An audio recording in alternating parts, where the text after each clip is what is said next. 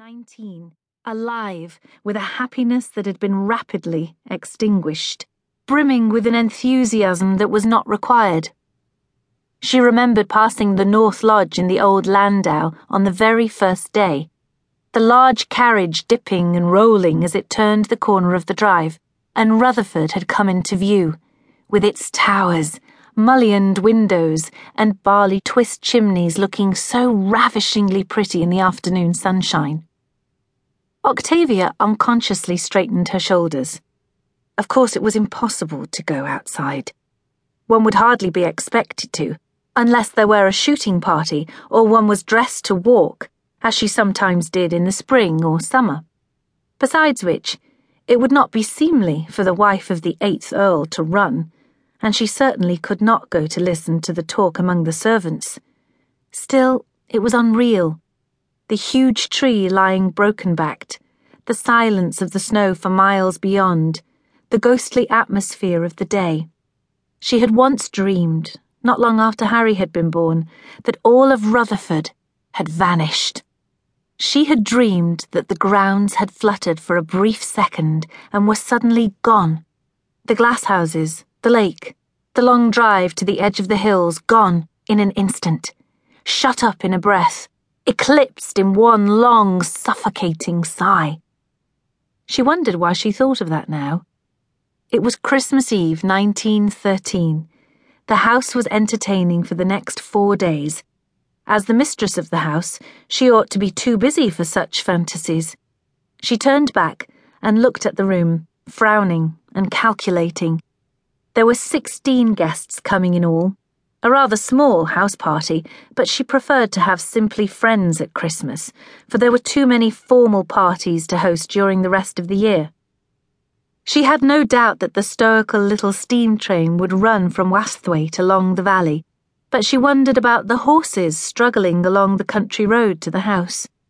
There was no possibility, surely, of the Napier or the Mets going out in this weather. The Napier was temperamental at best. The wheels would slither down the incline to the gates, and as for the Mets, it had been a whim to occupy Harry, to distract the boy from his perpetual obsession with air flight. The Mets was a little green roadster, hardly capable of battling through snow. However, no doubt William would insist upon his Napier, for to the horror of the staff, he enjoyed driving it himself, and had an enormous fur driving coat, a box-like monument of a coat, that he would wrap himself in today. The drive would be cleared, the lane, the hill, 4 miles of snow. William would set the grandstaff to it. 4 miles. 8 more guests to add to those already here.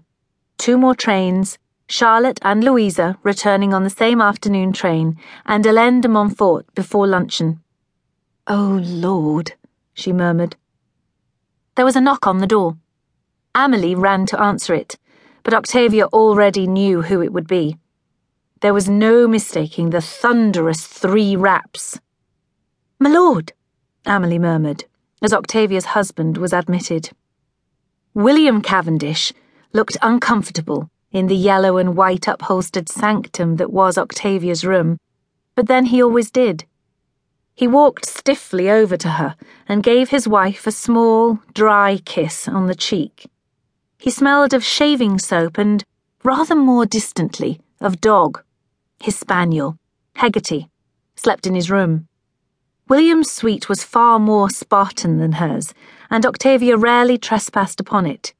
Painted blue with plain furnishings, it was startlingly male, with its hunting prints on the wall and the costly Landseer that he had told her was far too sentimental, but which he had bought all the same.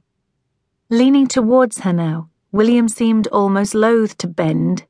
He was a tall, broad man. "Will you come to breakfast?" he asked. She raised an eyebrow. "Have you come to ask me? Dearest, how romantic."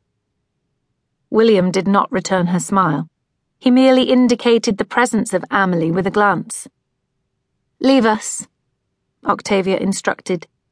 The maid vanished, carrying the unwanted tea tray, closing the bedroom door behind her.